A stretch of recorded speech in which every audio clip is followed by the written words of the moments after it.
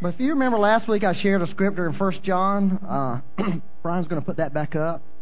It was 1 John 1. And we talked about preaching last week, about the need for real Holy Spirit preachers in the earth today. And there's just a need for people who can really preach the message that God's put in their hearts. And I want to read that scripture again. 1 John chapter 1, verse 1 through 4. It says, "That which was from the beginning, which we have heard, which we have seen with our eyes, which we have looked upon, and our hands have handled, concerning the word of life. The life was manifested, and we have seen and bear witness and declare to you that eternal life which was with the Father and was manifested to us. That which we have seen and heard we declare to you, that you also may have fellowship with us. And truly our fellowship is with the Father and with His Son, Jesus Christ. And these things we write to you, that your joy may be full."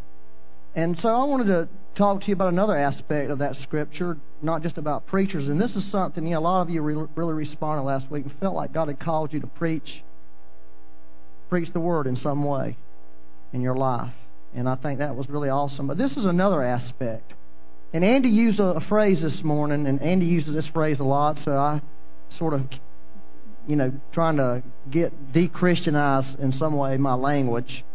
And it's a phrase called telling your story. And the Bible calls it testimony, for all of you who like biblical terms. But if you think about, I like that word, telling your story, because if you think about the Bible, much of the Bible really is a storybook. It really is telling stories of people's lives and what God did in their lives, and what God did and how they lived their lives out based on what God did. And that was really what John was saying. He was saying, we've seen something and we've heard something. We had this experience, and we're going to tell you what God did. I would encourage you to do this. This will really bless you in reading the Gospels, is take and read the Gospels and read it like you're reading a storybook. Forget your religious notions that we tend to get into when we read the Bible, because the enemy's always trying to put that on us as we sit down and open the Word, is to become religious.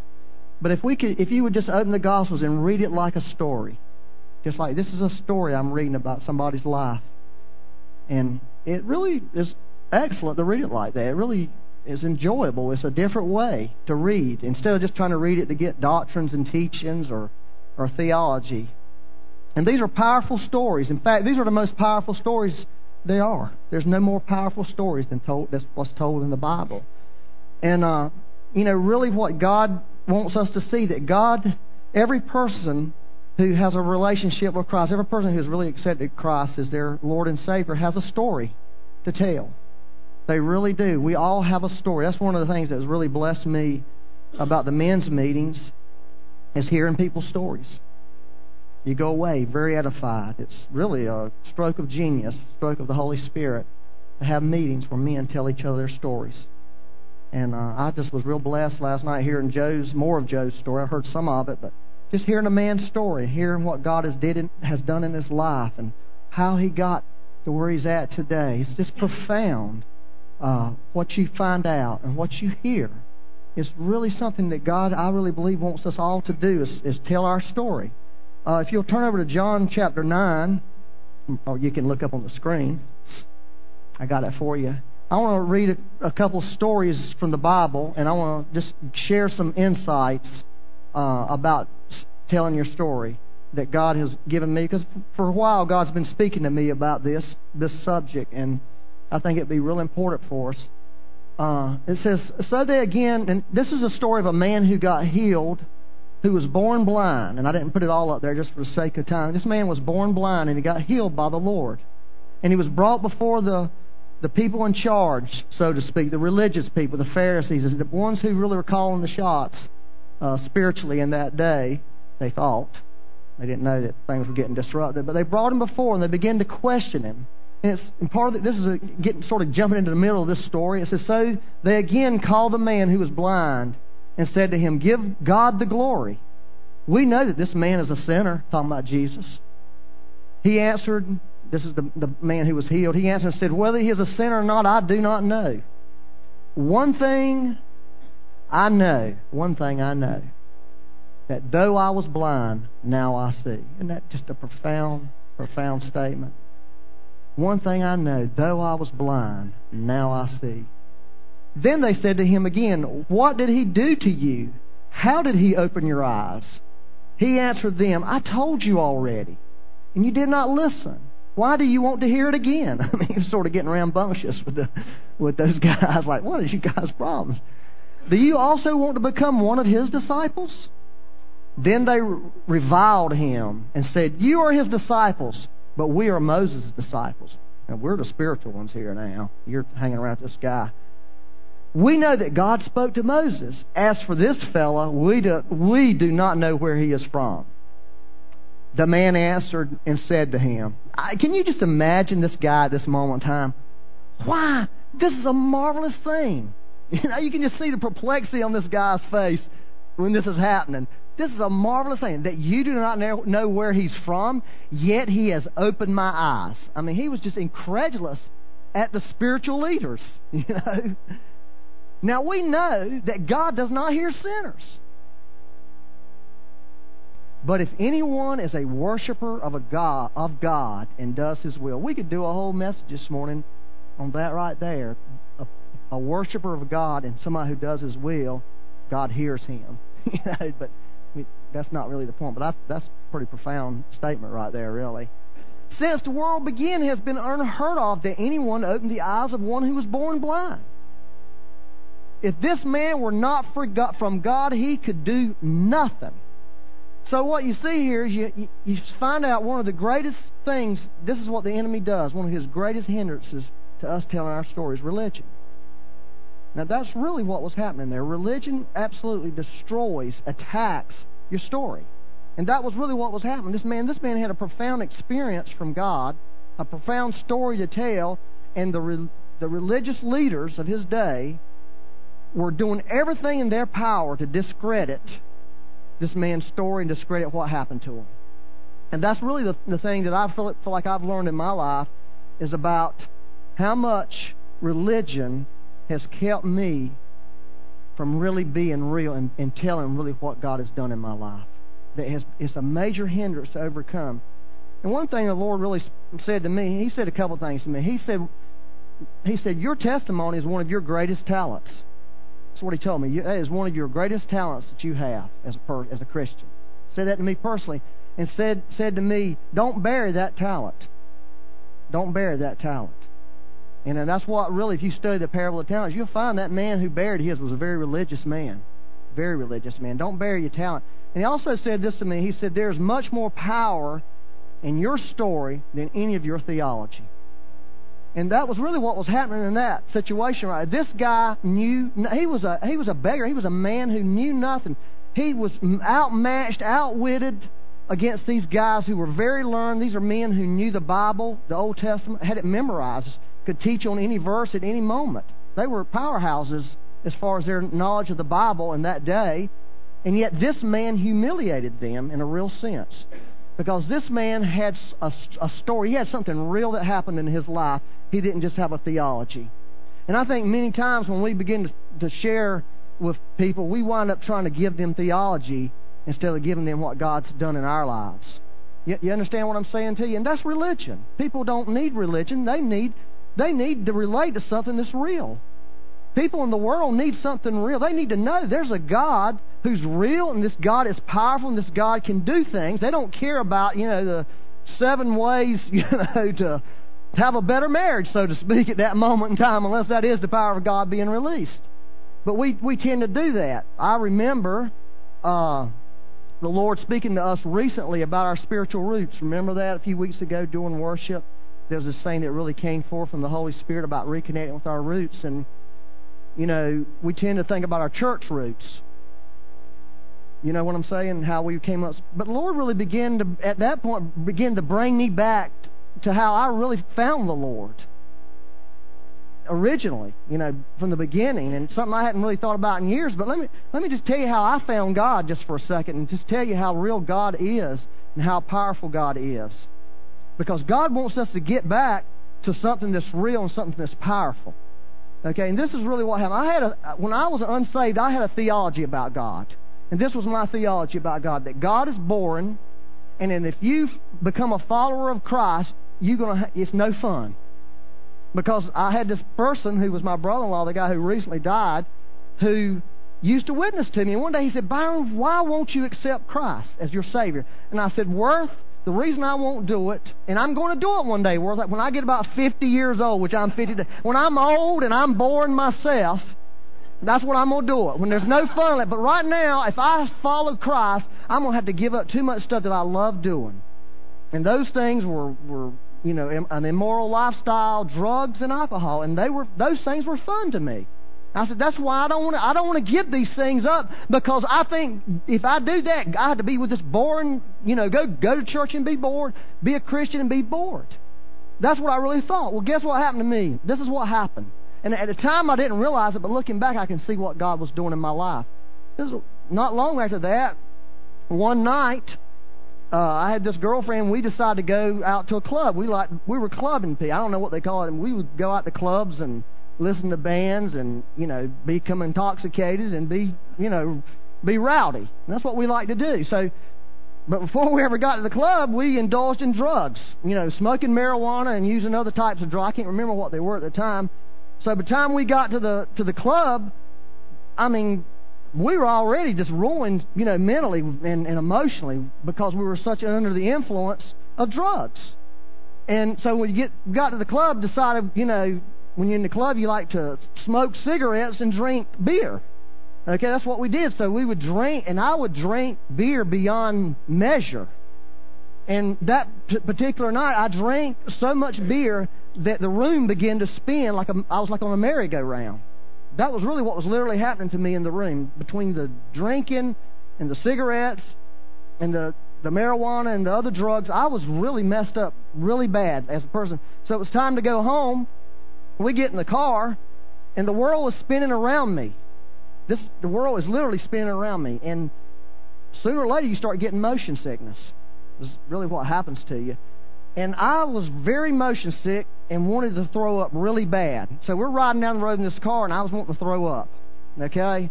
But I realized I'm with this girl, and if I throw up, that's going to be bad. Really. I mean, I just didn't. I was too proud and too vain to throw up. Plus, I, wanted to, continue enjoying the evening, etc., and so on. And I did something. I said, God, please help me not to throw up. And when I did, this is what happened to me. This fire came on my body. A literal heat, a little fire came down. It's like it just came right down me. And by the time it hit my feet, I went from being the world spinning and out of my mind till I was 100% straight and sober. And I was 100% scared to death. Because I knew something happened to me. Something really did happen to me. And it was like, I didn't, forget the night, man. I was too scared to do it. I went home and I sat down and think, this is really weird. What happened? I don't really understand what happened to me. But somehow in my mind, I knew God was involved in it. But I was scared. I was afraid. Because I'd never experienced a God like that. A God that showed power. A God that answered a prayer. I had never seen God like that. I'd only seen God, and I've told you this many times, when I was growing up, preachers and pastors were the lowest level of people on earth, in my opinion. I despised them. I thought, who could it, nobody in their right mind would be a preacher. I mean, you have got to be worthless and sorry to do such a thing. That was just my opinion of them, because I felt all people who went to church were fakes and phonies. I mean, that's what they were in my mind, because I'd see them at church on Sunday acting one way and then see them out through the week in their businesses and life, and it's like, these people ain't real. I mean, what a joke. Who wants to do that? They're all hypocritical to me.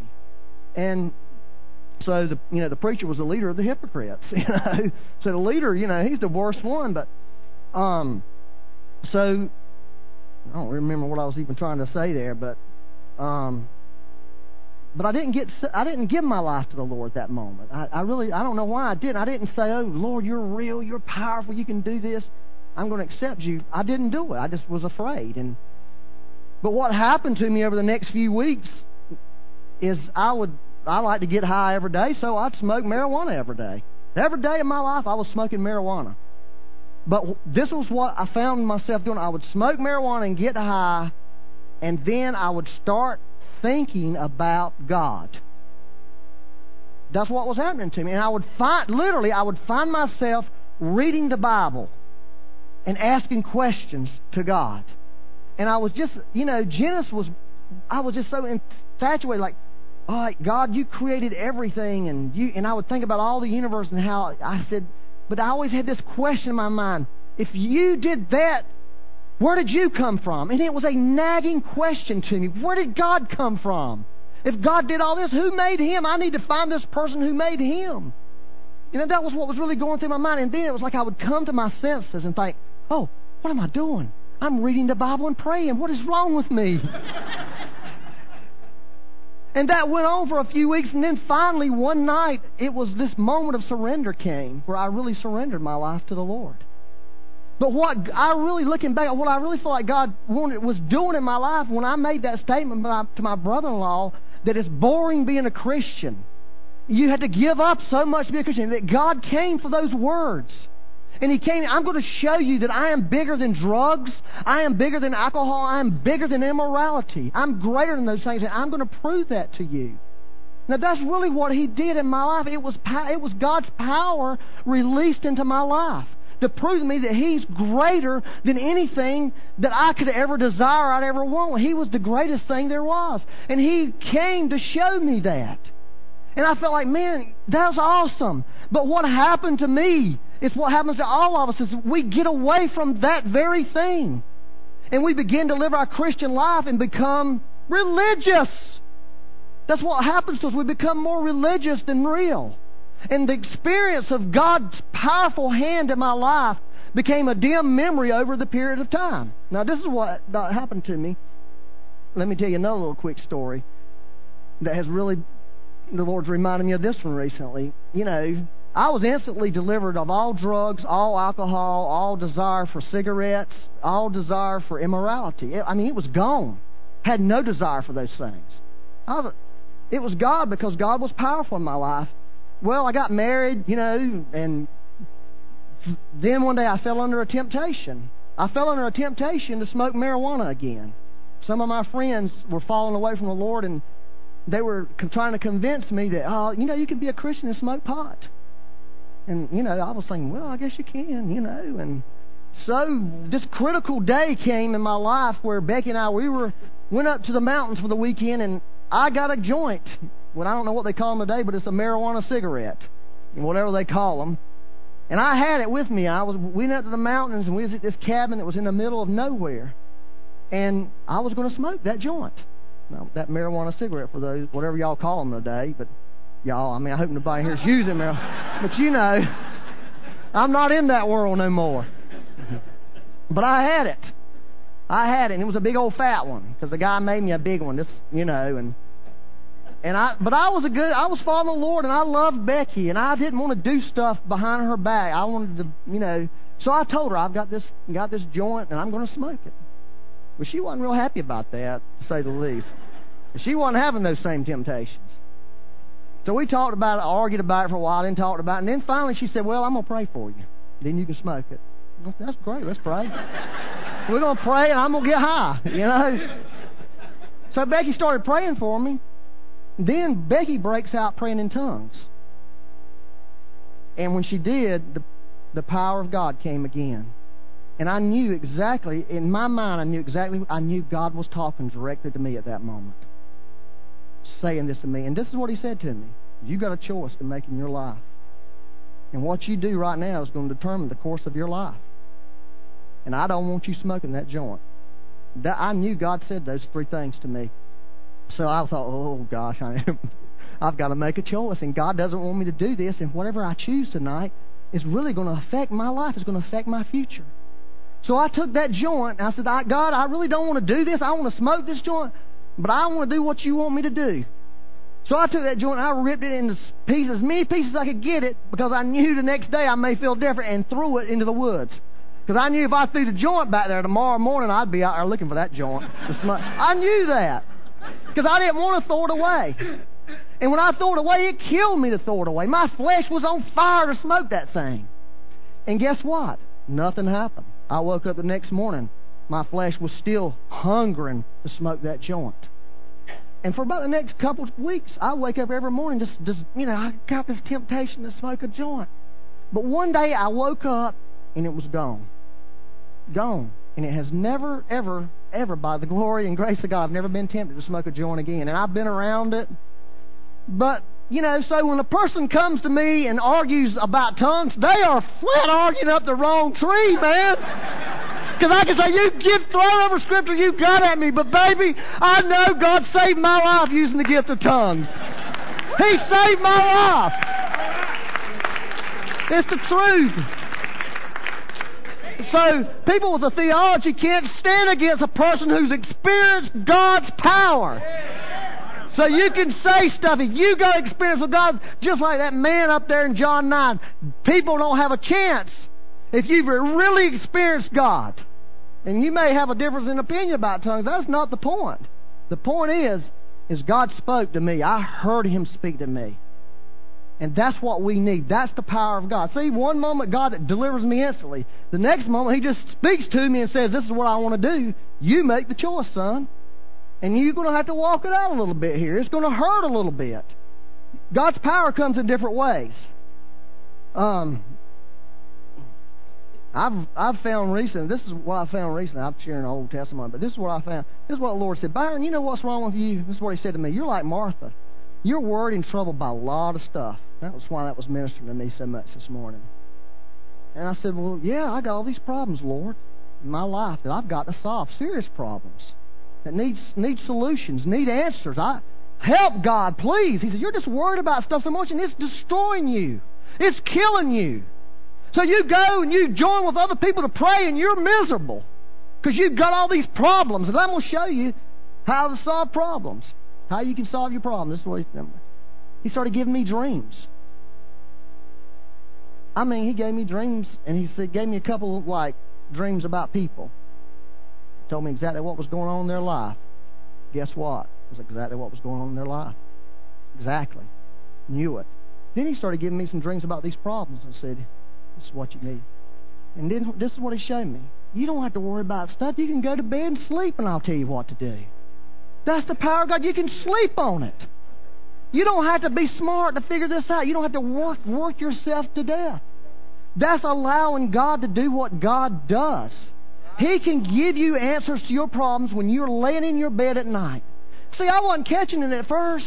I was just saying, the Lord's starting to give me dreams. Hey, them dreams are acting big. You better pay attention. See, I'm sort of the kind of person like this. God starts doing something, and, it's like, wait a minute. God's doing something, and I'm missing it. We need each other to sort of reset each other. So, I did want to share this one scripture, Psalm 22, verse 5. Just something that really spoke to me. It says, they cried out to you and were delivered. Okay? They trusted in you and were not ashamed, or that word could be translated disappointed. And I saw a girl recently that I knew back when I was being in my other life, when I was 17 years old, 18 years. And I was talking to her. She was at my brother-in-law's funeral. And she said, you don't recognize me, do you? I said, not really. And she told me who she was. And I remembered this girl. The difference between me and that girl was this. That girl had continued doing that stuff that I was doing then. Okay? And that girl was a beautiful young lady when I knew her. And you could still see behind all the years of drug abuse and immorality and alcohol, that beautiful girl was still there, but her face, her life was destroyed. Destroyed. And I knew right then, I remember that testimony. Here I am, 50 years old. That's my testimony. As I cried to the Lord and He delivered me, I trusted in Him, and I have not been disappointed. Now, there's been days of disappointment in my life. But when I look back over my last 30 years of my life, I'm not disappointed in God. Yes. And that's the truth. Because God's faithful. God's true what God says. It really is. And I realized in that young lady, she said, when I visit a church, I'm coming to your church. I said, well, I'll tell you what, you come to my church, you come right here and sit with me and Becky. And we'll love you. And we'll invite you into our lives. And I can tell you, because I've got something that you can have. And I just think, religion will destroy. It will destroy. And one of the ways religion, I really believe, enters in, at least in my life, is through worry, anxiety, and anxiousness. That's sort of a landing pad for the religious spirit. Yeah, get religious. Go complain and whine with all these, your pastor buddies. That's not what God's called us to do. You ever been in a meeting praying and you're thinking, this is not what we should be doing? Because we ain't believing God. We ain't crying out to God in a way that we believe God wants to move. We're more like a bunch of whining guys sitting around in a room whining. I think, I don't want to do that in my life. That's religion. And where's the God of power in this deal? But I wanted to read another scripture to you. It's Mark chapter 5, verse 18 through 20. It says, and this is the guy who had the legion of demons. Remember, this old guy was, this guy, he was had so much power that he could break chains. That's what the Bible says. He could break the chains, rip the shackles. It says no man was strong enough to hold him down. And he wound up going up and living in the tombs and out in the wilderness and cry. It said he would cry out at night and cut himself. He was just a really, really terrible man. He had a legion of demons, a bunch of demons. And the Lord took all the demons out, I remember, and threw them into the hogs, and the hogs went over went and fell into the water and made a big deal, but here this demon-possessed man, and this is talking about Jesus, and when he got into the boat, he who had been demon-possessed begged him that he might be with him.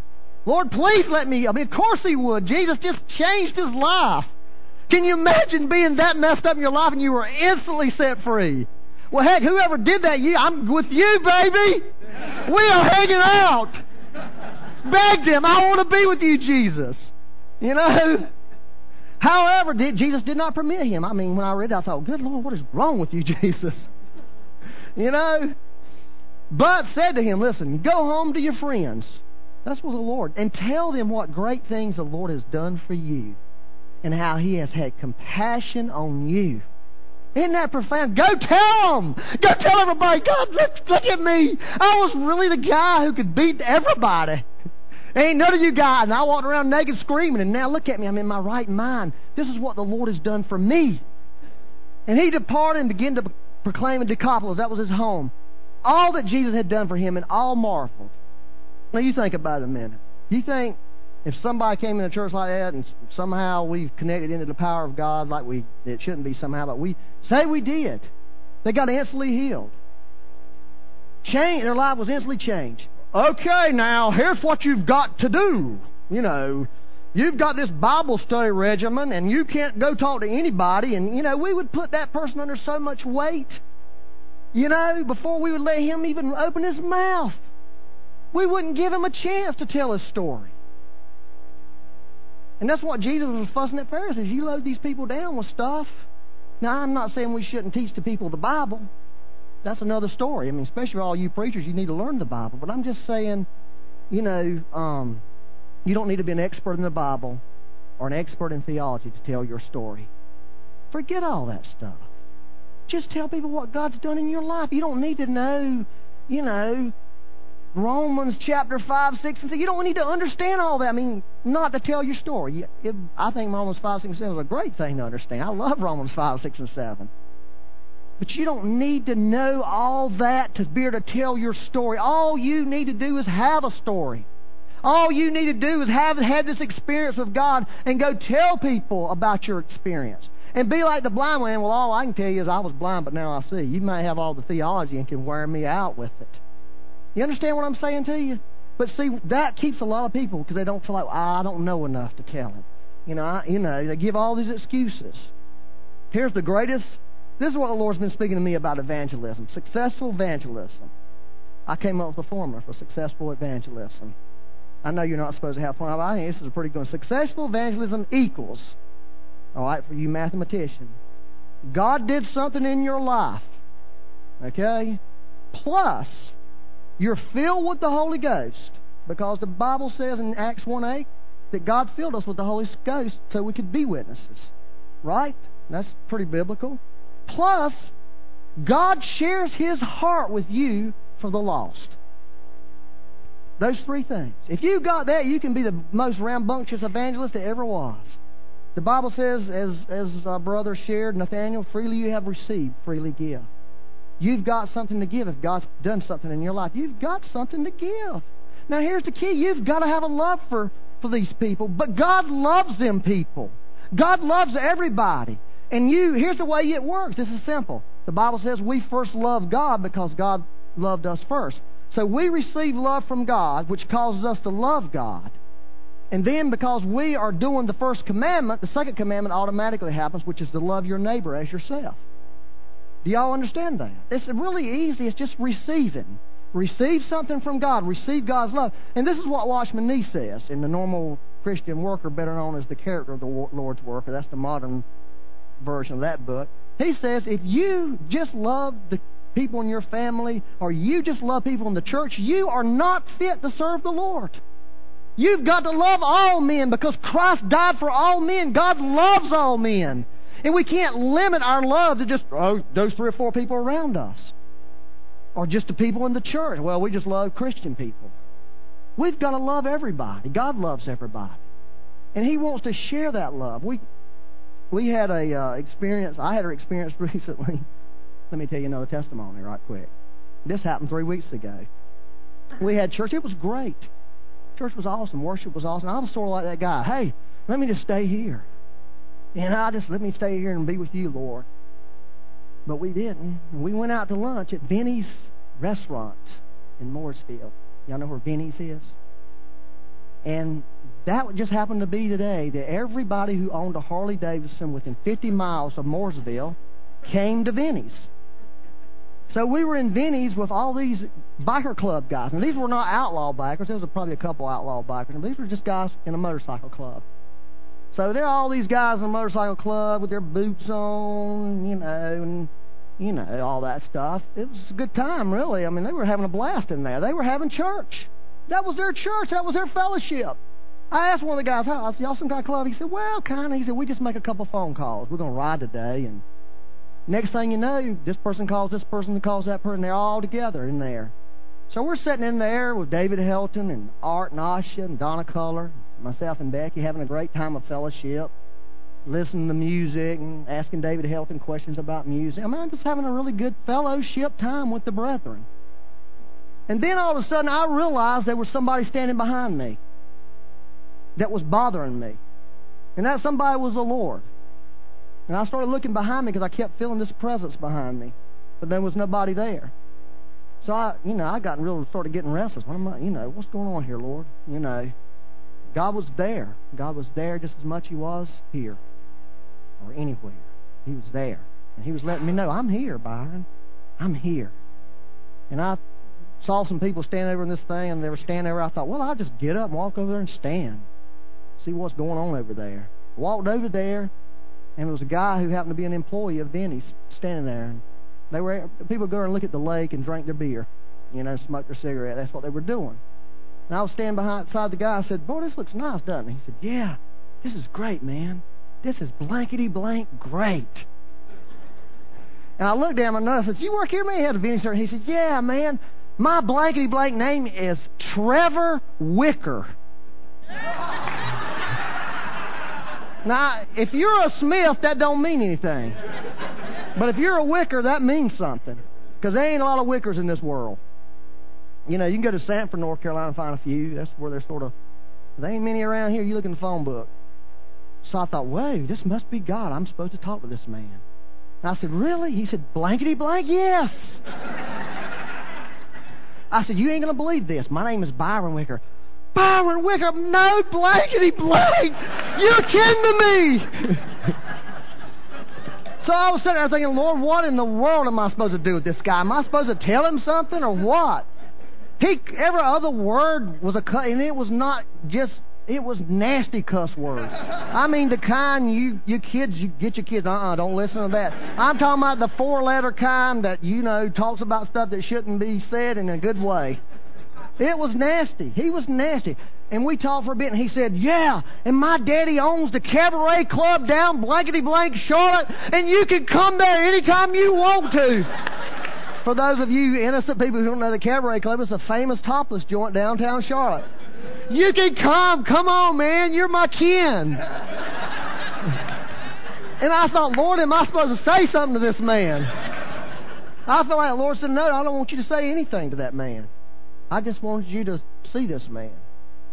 So I went and sat down thinking, what in the world, Lord? What in the world's going on here? I was disturbed at that moment, real disturbed. You know, because the devil was condemning me. He needs to get saved. That's the devil telling me that. He needs to get saved. Why didn't you say something? You're a pastor and you didn't lead that man to Christ. And, you know, you got this condemnation working on you. You got the Holy Spirit sitting over there saying, nah, that ain't me. That ain't me. That ain't me. Don't listen to that. Listen, there's something bigger at stake here. So I sat there a few more minutes, and then I thought, I got to get up again, Lord. I mean, I got to get this worked out here. So I walked back over there, and there was a couple of the bikers there. So I started talking to them. And I said, yeah, I'd love to have a Harley, man. Yeah? You would? Yeah, but Becky won't let me. My wife. Y'all seen that commercial on television? The guy pulls up the gas station, getting gas, and this guy and this gal pull up on Harleys. They're putting gas. Yeah, I was going to get a Harley, you know, but I had to make a choice between a Harley and a dining room set. And this real gorgeous girl on the Harley sitting there looking at the guy with her black leather coat on, but I had to get the dining room set. I thought, that's me. I'm the dining room set guy. The guy said, here's what you do, man. Get your wife a Harley. Get hers first. Get her a ride, and you won't have a problem. That's what he said to me. I thought, that's pretty interesting. And that's sort of when I found out all the information about the biking club. And I was asking, Lord, am I supposed to say something to these people? No, you're not. So it got time to leave. I went back. I talked to him for a few minutes, sit down, and got ready to leave. Later, dude, later. Get that Harley, man. Get that Harley. Talk to her about that. You know, this guy, one of them was from Albemarle. One of them was from Rockwell. I mean, they weren't just... But then David Helton and I went out there, and all these guys right there, Harleys, woo, woo, you know, doing all that. We were like, man, this is great. Look at us out here in the middle of all these Harleys, and, you know, we could do something here. I realized, God, I can reach those people. That's what he was saying. God was saying, I love those people, Byron. That's what I want you to see. You didn't have to say. I just want you to know that I cared about old Trevor there. That I was willing to let you connect with this person that I really love. Because, Byron, don't you remember when you were walking with me, don't you remember how your mouth was, what came out of your mouth every other word? I thought, well, it must be a family thing. Because that's the way I used to talk. God really cared about those people, and I realized there was something in me. There was something in me that could reach those people. I realized they don't want to hear something from some pastor. Well, come on to church. They don't need to hear that. They need to hear about the power of God. They need to know my story. This is what God did in my life, man. You know, somehow that God would give you an opportunity to share it. I was telling Becky, I think I could actually have a ministry in clubs. I really do. I was watching all these different clubs on television. I thought, well, I could never go in these yuppie clubs because I'm no yuppie. But I could go in a club with a bunch of motorcycle guys, just, you know, regular old guys that are just heathens. I've got something to give them. I was a heathen. God did something in my life. Whatever you are. You're a cowboy. You've got something to tell the cowboys that are dying. You know? That's really the truth. You've got a testimony. You've got a story of God's power in you. And He wants to share that with those people because He cares about those people. I was thinking I could start a church over here at Benny's on Sunday afternoon. I'll be honest with you. I thought, man, this is better than church. Because I felt the heart of God towards people. And I knew God had done something in me. And I knew I'd been filled with the Holy Spirit, so I knew I can reach them. I can reach these people with the gospel. I really can. But what I've got to do is give them what God's given me. The experiences, the life that God has imparted to me. Let me read one more scripture to you. I wanted to mention Philippians 2:25. I remember I shared that with you a few months ago. Epaphroditus, my brother, my fellow worker, my fellow soldier. I really believe there's an emphasis right now in the spirit realm on the second commandment. You know, the second commandment is love your neighbor as yourself. Now, I believe there's always an emphasis on the first, where the first must be first. It's to love God first. But I believe God is saying to the church, now, I want you to start loving people. I want you to love me. Yeah, always love God. That was a great teaching for years. It should have been. Needs to still be a good teaching. That we are to love God with all our heart and that passion. But God is saying something about lost people now. He's saying, I want you to love them people like I love them. I died for those people. I died for them. You've got something they need. It's not your religion. It's not your doctrine. It's the power of God in you. Yeah, you got a problem with cigarettes? Baby, God can overcome cigarettes. You got a problem with drinking? God can overcome drinking. You got a problem with sex? God can overcome. I can tell you that. I'm not just saying from theory. That's what they need to hear. Somebody who's walked it. That's why John said, we're going to tell you about this because this happened to us, and we're going to share it with you so you can come into this joy and have this fellowship. That's the gospel message. All right, the last scripture, I know it's late. John chapter 4, verse 28. Everybody knows this great scripture about the woman at the well. It says, the woman, in verse 28, the woman then, after the Lord witnessed to her, the woman left her water pot, went in her way into the city, and said to the men, come and see a man who told me all things that I ever did. Prophetic thing. Some people say she was stretching it. I don't know about that. I mean, all the important things, all the husbands living with the guy. Could this be the Christ? Now, something happened there, spiritual. If somebody walks into a city and says, I come see a man that told me everything I ever did, could this be the Christ? Right. No, there was something that transpired in this woman's life that when those people heard it, they thought, we better go check this out. There's something real going on here. There was a passion in her voice. There was a reality in her voice. She wasn't talking from, secondhand experience. She wasn't talking from what they said on Sunday at church. She was talking from, this happened to me, and it affected the people. We need to get that. And then down in verse 39, so it's leaving a bunch of stuff out, it says, and many of the Samaritans of that city believed in him because of the word of the woman who testified. So right there you have people getting saved just because of her testify. What she said, he told me all they ever did. So you see, that's what will happen to people. When we begin to share what God's done in our life, people will get saved. But that's not the end of it. So when the Samaritans had come to him, they urged him to stay with them, and he stayed there 2 days. And many more believed because of his own word. Okay? So this is the other thing we need to understand about the story God's given. Our story is not the end. It's a means to an end. In other words, that woman could have gone back up to Samaritan with the passion, with the fire of God in her that God did with her, and started a church up there. Okay? Because she had something. She had something going for her. But she didn't. She said, I want you to come see him. Let's go see him. And see, that's really what we had to keep in our hearts. That y'all have heard this story. This is an old-timey story about the one-eyed, there was two beggars, blind. Actually, part of it's in the Bible. First one comes to Jesus one day and says, Lord, I want you to, what you want me to do for you? He says, I want you to, if you'll just heal one of my eyes, God, that's all I want you to do. You sure you just want me to heal one of your eyes? That's what Jesus said to the man. Now, that part's not in the Bible. Yeah, just one of them. That's all, God. So he said, be done to you according to your faith. The guy had a blind eye healed. It was awesome. And this man goes out and starts a great church.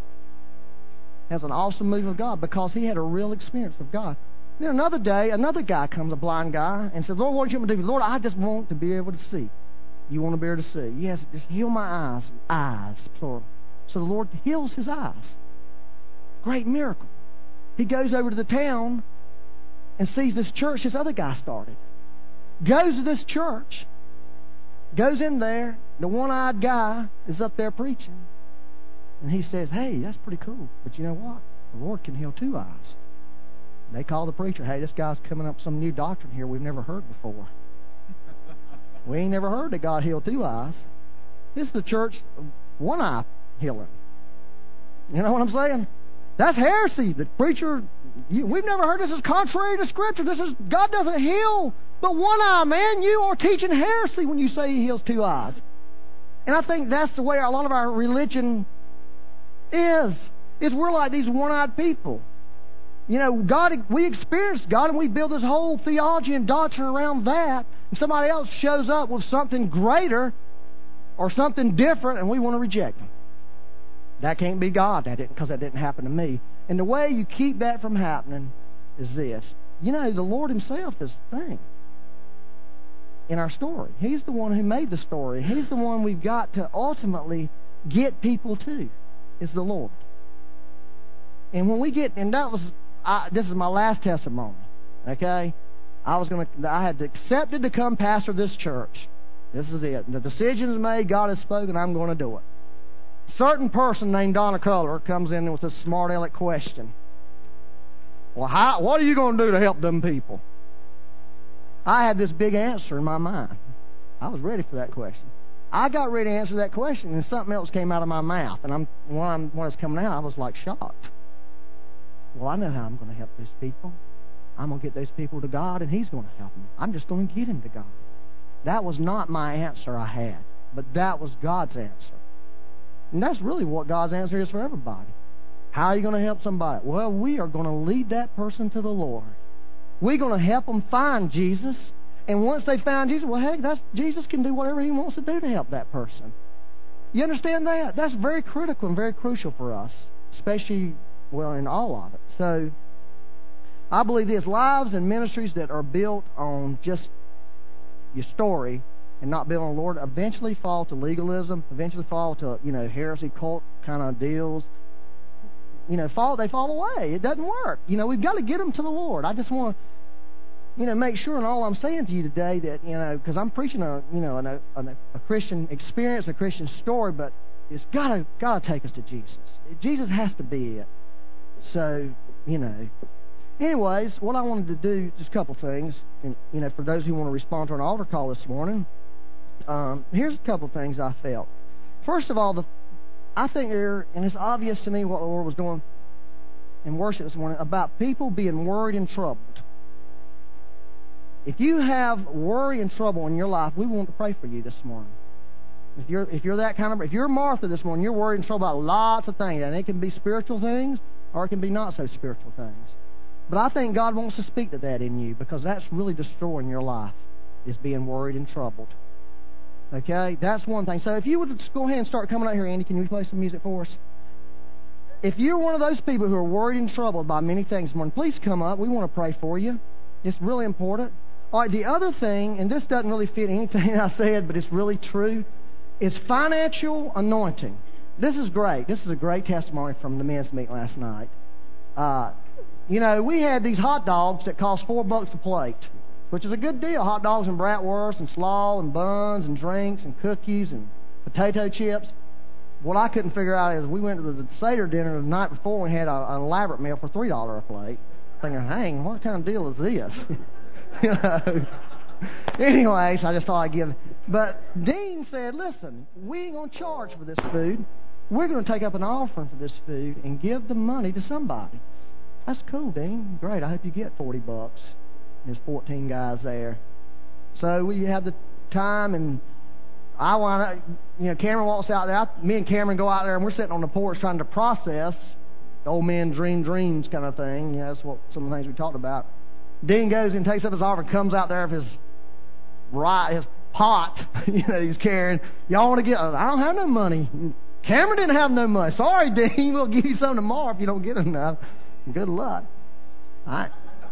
Whoever you're going to give that money to, I hope they got. It may fill their tank up in their car. It would be nice.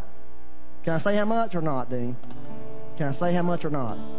$200 from 14 guys. I thought $202, and that didn't include me and Cameron. We weren't giving. We didn't have no money. But I felt like the Lord was saying He wants to release people who have a calling financially.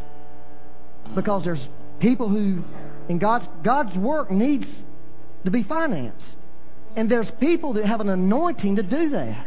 And I saw that a little piece of that anointing last night. To do kingdom things. In that particular case, I'm not sure who Dean gave it to. I don't need to know. I don't even care to know. It was something that God wanted to do, which made it a kingdom thing. Who's going to get $200 for a bunch of hot dogs, man? I mean, You know, that was God doing that. God wants to release, and if you feel like you have that calling in your life, I want you to come up here. And it's not like so you can give the money all to the church. We'll take a little bit of it, you know, and you can take some of it and be blessed with your family and your home. God wants to do that. That's cool, man. You should do it. But God wants to raise up people who got money to give to God's work. He really does. That's really a true thing. And I know, I'm glad to see you coming, because if you wasn't, I was coming after you, John Crowley, because I think you had that anointing on your life. But I think it's a real anointing. So I got all these people out here. These are real sort of positive kind of things. But really what I want to say, this is my last one, so you can sort of mix in with the rest of us, okay? If you this morning are in immoral sexual things, God wants to deliver you. Because I shared how God delivered me, and when I shared that, God was releasing power to be released. Or if you are into drugs, if you are into marijuana or alcohol, and you're doing that, and you're doing it, and you think God is crummy and boring and stuff, God's releasing the power this morning to deliver you. There's power to be delivered from drugs. There's power to be delivered from alcohol. There's power to be delivered from tobacco, cigarettes, cigars, you know, cigarellos, you know, whatever they are. God really wants to do this stuff this morning. And if you want to get free from those things, an immoral lifestyle, God is saying, I'm bigger than that stuff, and I can do it for you. And I want to invite you to come up, and so nobody's going to know you. They may think you over here for the financial anointing. You know, that's all right, because I don't want to embarrass people. You know, if you're into pornography and you need to be delivered this morning, the power of God is here to deliver you. Hey, if you're into homosexuality, God's power is here to deliver you of that.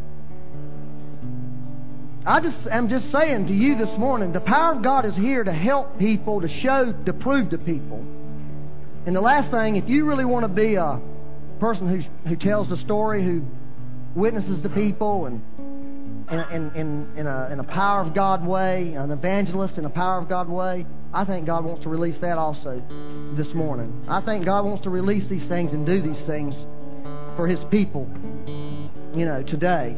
And so we want to ask the Lord to do that and pray down that, you know, power. Ask God to release it upon us so our lives can be changed and set free. Because it's so important. The world really needs Jesus.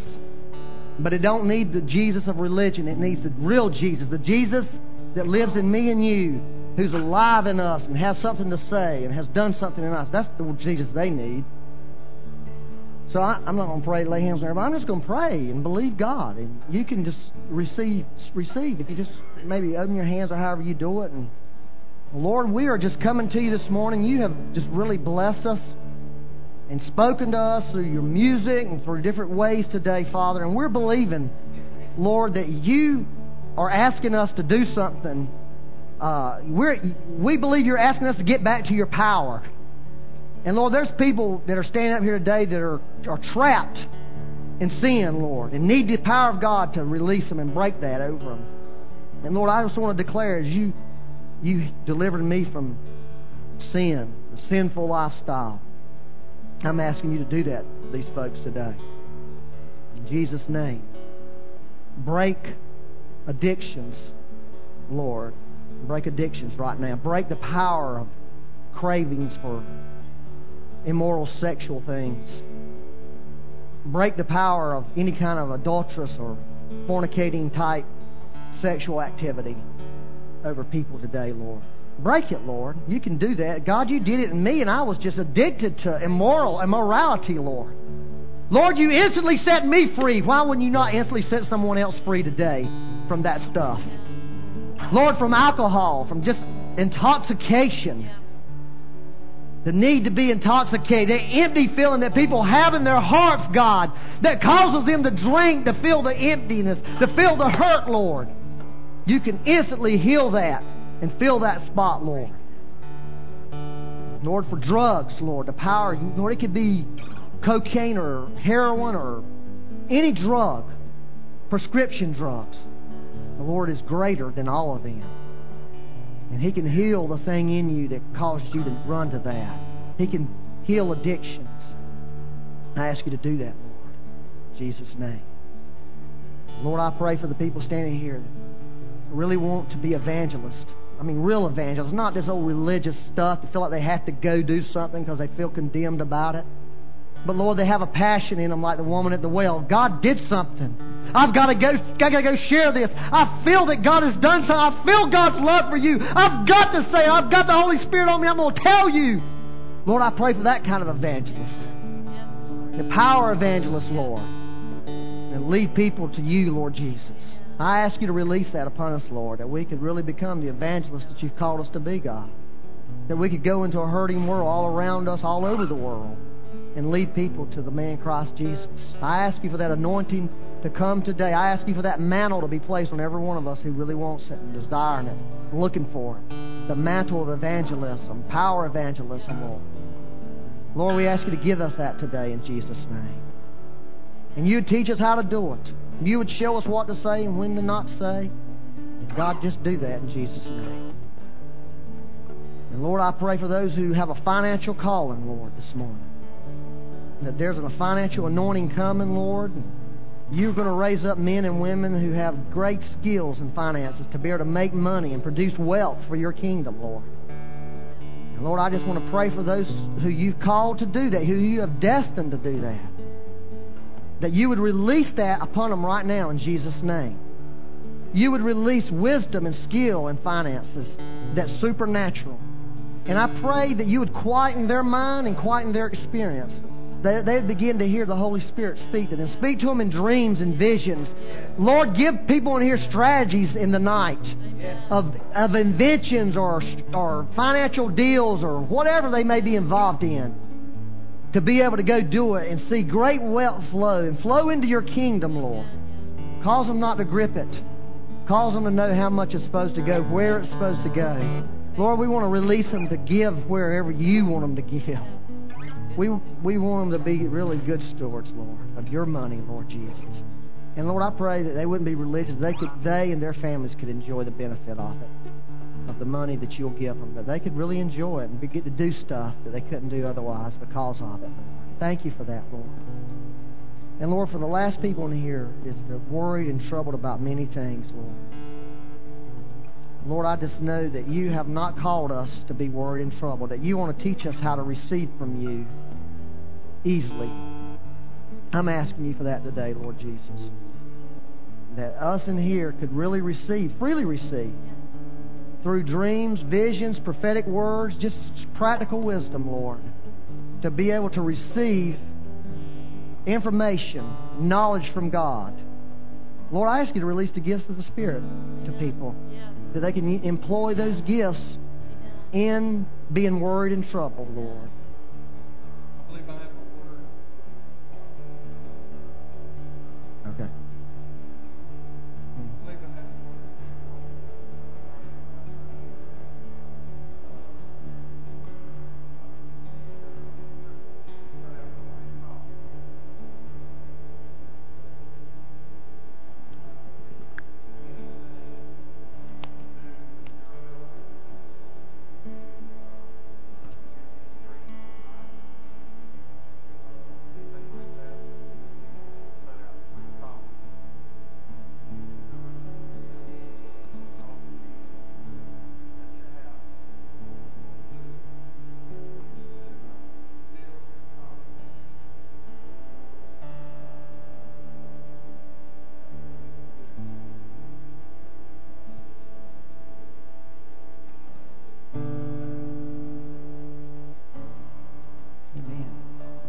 Amen. Lord, I just pray you.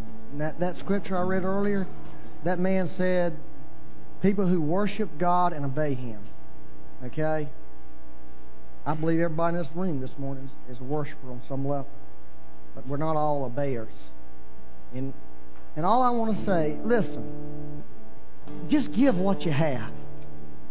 Okay? Just give what you have. Don't try to give something you don't have. Give what you have. And it takes faith. It takes being, nervous. But if you'll just give whatever God's given you, and it may seem little or insignificant to you. Some of the greatest people that have some of the greatest impact is they've just given what they had and it changed the world. One last little story. Okay? I was at this pastor's meeting recently, and I was really disappointed in the pastors and what was happening there. And a guy shared, we were talking about preaching, actually, about how bad of preachers we all are. And this guy was talking about this message he preached. And he said, I preached this message, and it was the worst message I ever preached in my life, and I was distraught about it. And I walked outside, and I was talking to one of my buddies in the church and said, was it as bad as I feel like it is? He said, I have no clue what you even said, man. It was that bad. It was awful. And he was just crushed. The next day, he had a meeting with someone, scheduled meeting, and the guy came to him and he said, I want to tell you what happened after your message Sunday. I went home and confessed to my wife adultery. And I've repented. And we're committed to having a marriage. And I said, Lord, that's what you want. You can have the most eloquent speakers in the world. But what you want is when somebody says something, it does something. Somebody repented of adultery. And their marriage got saved. And it's still saved to this day, by the way. That was a year and a half ago, I think he said. And I believe that's the power of God. Many times we may not know, and we may feel awful about what we've done. But the power of God is God. It's not us. And if we just give what we have, we need to try to do good at stuff. I'm not saying we shouldn't try to do good at it, but let's trust in the power of God. Let the power of God come. Let's ask Him. Let's all cry, Lord, we ask You for Your power this morning. None of this is going to work without Your power, God. We're powerless, Lord. We cry out to You. Yes, Lord. We want to be empowered to witness. We want to be empowered to make money. We want to be empowered to overcome worrying thoughts and sex and drugs and alcohol. Lord. We want power, God, to do that. Bring Your power today in Jesus' name. Bring Your power to us. Release it, God. Let us be desiring power, not eloquence and respectability. Lord, I ask You that for every person in Jesus' name. Amen.